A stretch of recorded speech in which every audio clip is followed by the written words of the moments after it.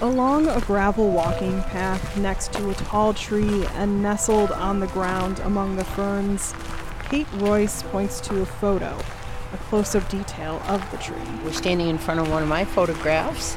Royce participated in one of the workshops leading up to the Sound Garden exhibit in Land O'Lakes. The artwork she created in those workshops is among the dozens of paintings, photographs, and poems created by community members specifically for the Sound Garden.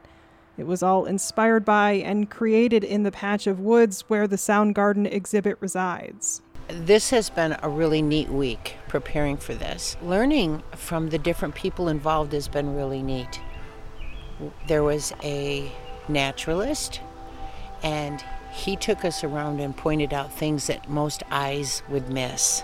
People can walk through the Sound Garden admiring the artwork, reading the poems, and listening to the sounds of nature and the music composed by JG Everest.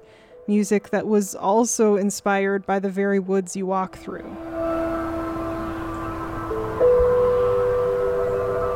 I only get to hear the LOLA Sound Garden when I'm here in Land O'Lakes and set it all up. It's music that was made for this place. It's like, so it's intrinsically, it's site-specific art. 2 years ago, 3 years ago, 2021, when I came, I spent a couple weeks here, set up a little recording studio in above the LOLA, in the LOLA art space, and just spent every day here and like sketching and composing and writing and recording things, and then listening back and coming back over here just to try to find the right soundtrack for this place, for being in this place. Everest has created sound gardens all across the U.S. Each piece of music heard is unique to that place.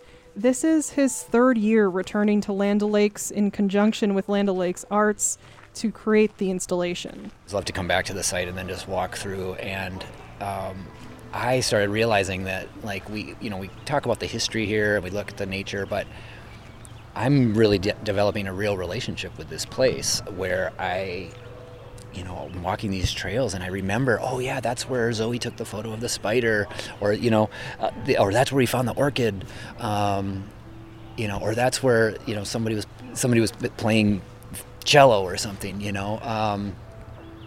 There's so many things and now they're accumulating. So now when I walk through, there's this interesting.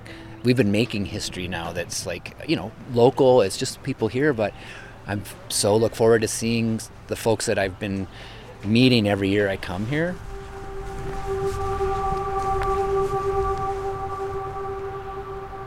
It's the accumulation of that connection between the people creating the art itself, and the nature that inspires it that makes the Sound Garden a unique experience.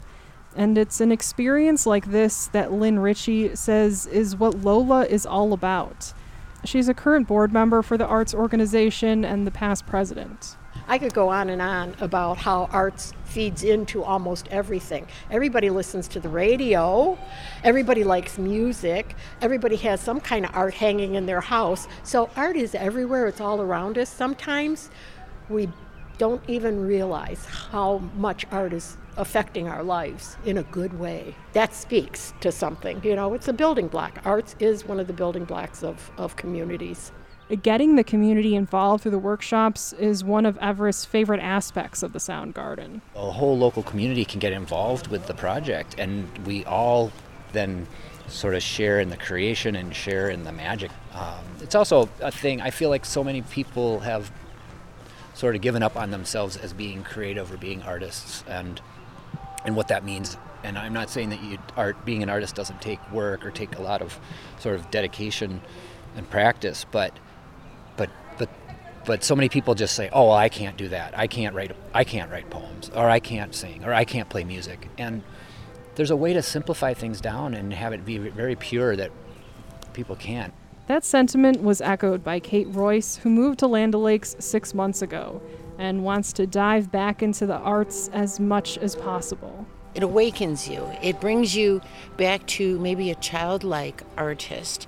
Because when you're young, you wouldn't say, I don't dance, I don't sing, I don't draw. You would say yes to all of those. And as we get older, we get pulled away from it. I'm excited to try things, learn things, be a part of the community. You meet people. It's wonderful. And whether you just want to take a walk through it or the Sound Garden inspires some art for yourself, Royce urges everyone to come and experience it. Right now, as I look out, you see the ferns dancing.